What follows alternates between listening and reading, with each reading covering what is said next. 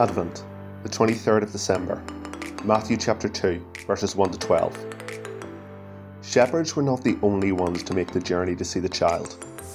Others would also come, but their journey would be much, much longer. To understand who those visitors were, we must lift our eyes from the miracle unfolding in Bethlehem and slide our eyes far across the map to a place far to the east, to regions far outside of Roman domination, where foreign scholars studied ancient texts and gazed at the stars, trying to read the future in the patterns they saw. These scholars were not Israelites, and to Israelites of the time they would be seen as outsiders to the covenant. But this child's coming was about to open the door wider than any had dared dream. These scholars were some of the first to grasp this. For millennia, they had steeped themselves in prophecies they read in crumbling scrolls, and one they looked to was the prophecy of a man named Balaam thousands of years before, who had proclaimed, I see him, but not here and now. I perceive him, but far in the distant future. A star will rise from Jacob, a sceptre will emerge from Israel. Numbers 24:17. Such words caused him to look for a star rising one day, which would signify the coming of a king. For generations, scholars from these lands scoured the skies, interpreting celestial movements and waiting the appearance of a sign. Finally, after thousands of years of waiting, scholars who had heard these words passed down from their grandparents looked up one night and saw something. What they saw drove a group of them to drop everything, travelling hundreds of miles across the wilderness to see the fulfillment of the dreams of those who had come before them. About that time, some wise men from eastern lands arrived in Jerusalem, asking, "Where is the newborn King of the Jews? We saw his star as it rose, and we have come to worship him." King Herod was deeply disturbed when he heard this, as was everyone in Jerusalem. He called a meeting of the leading priests and teachers of religious law and asked, "Where is the Messiah supposed to be born?" "In Bethlehem, in Judea," they said, "for this is what the prophet wrote. And you, O Bethlehem, in the land of Judah, are not least among the ruling cities of Judah. For a ruler will come from you, who will be the shepherd for my people Israel." Then Herod called for a private meeting with the wise men, and he learned from them the time when the star first appeared. Then he told them, "Go to Bethlehem and search carefully for the child, and when you find him, come back and tell me, so that I can go and worship him too."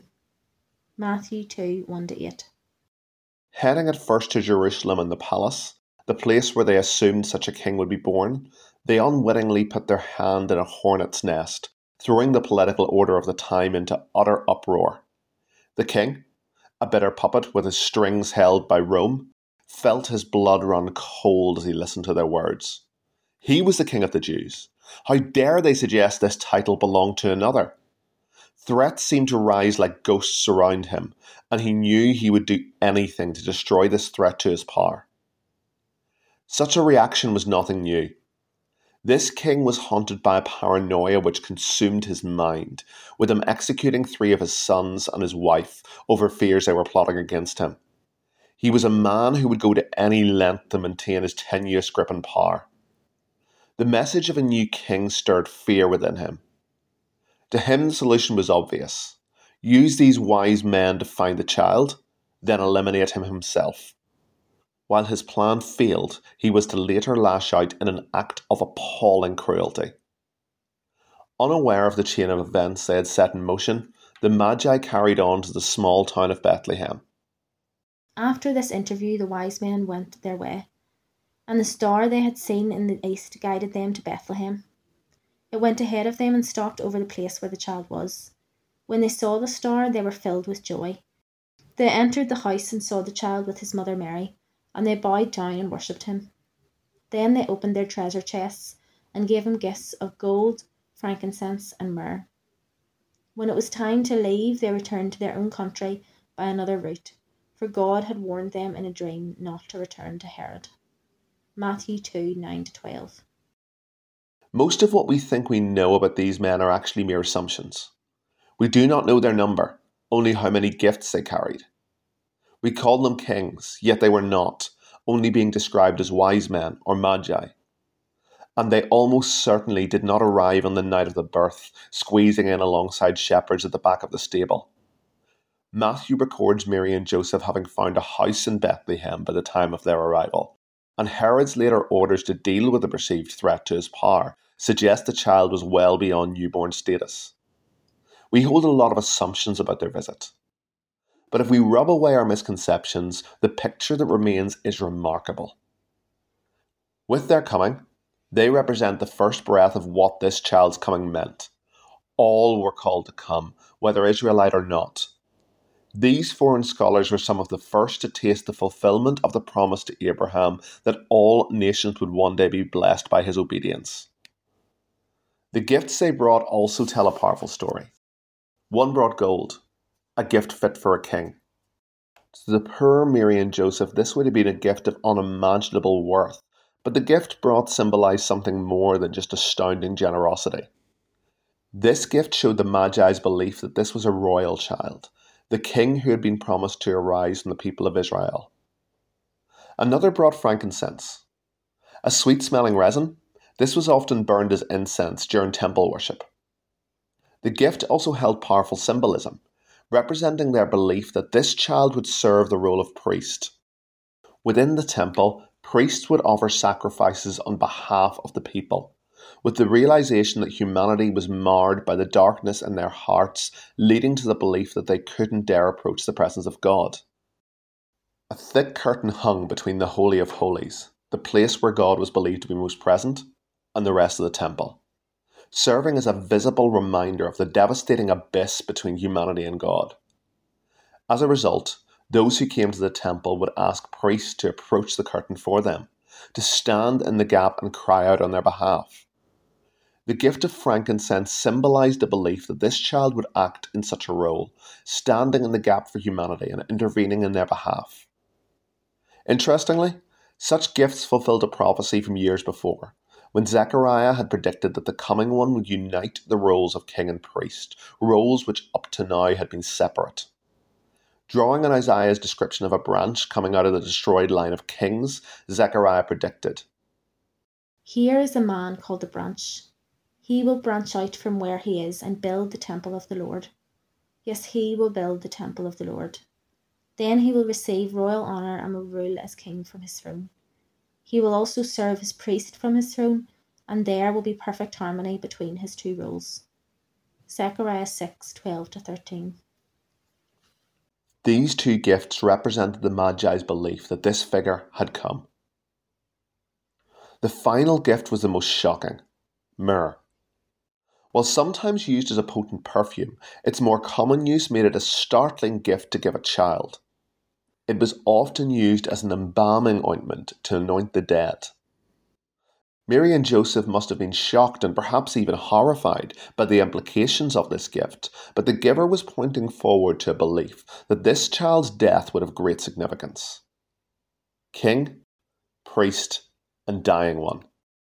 One day all of these roles would combine, when a man with a mocking sign above his head proclaiming him King of the Jews was brutally executed. As he gasped his last words of "it is finished," several miles away the curtain separating God and humanity was suddenly ripped in two, from top to bottom. Something had happened. By this king's death, the role of the priest had been fulfilled. The wall between God and humanity had been torn down forevermore. The hearts of all who looked to him would be healed. It is worth remembering what was to happen next. The paranoid King Herod, enraged at being outwitted and fearful of his throne being usurped, ordered a massacre in the small town of Bethlehem, ordering all boys under the age of 2 to be slaughtered. Warned in a dream, Mary and Joseph fled, cradling their child, narrowly escaping from the clutches of one who would destroy them. They fled to Egypt, a land unknown to them where their ancestors had once been slaves. God had become a refugee. In our own days, the entire world seems to roil in turmoil, with entire people groups fleeing the horrors of war and persecution. It would be wise to reflect on our own attitudes to desperate refugees. If God himself was a refugee, Should it not cause us to pause and question the callous rhetoric flung at those in similar plights today, and the slamming of doors in their faces? Should it not cause us to examine our own hearts, our own words, and our own actions? One final reminder: we can fall into the seductive trap of assuming that if we follow God, every step will be blessed. We will get our heart's desires, and rainbows will shine above us as we dance on the path ahead, every step resounding to angelic song. This is not true. Mary and Joseph had received their call in glorious fashion and had just witnessed an unbelievable affirmation of the uniqueness of this little one, with gifts of unimaginable worth bestowed upon them. How their hearts must have soared in these moments. But these spiritual highs were to be followed by dark valleys, with them being forced to flee their home mere days later as refugees. The glorious call did not mean their path would be easy. Similarly, if we choose to follow the one who loves us, we should still expect hard times. Jesus himself often told his followers that will be the case. John chapter 16, verse 33. Our lives will not be easy. Our lives will matter, however, and we will never, ever be alone. As Mary and Joseph fled death, they carried the Saviour. As we walk the roads of sunny green pastures and dark valleys of the very shadow of death, the Saviour offers to carry us.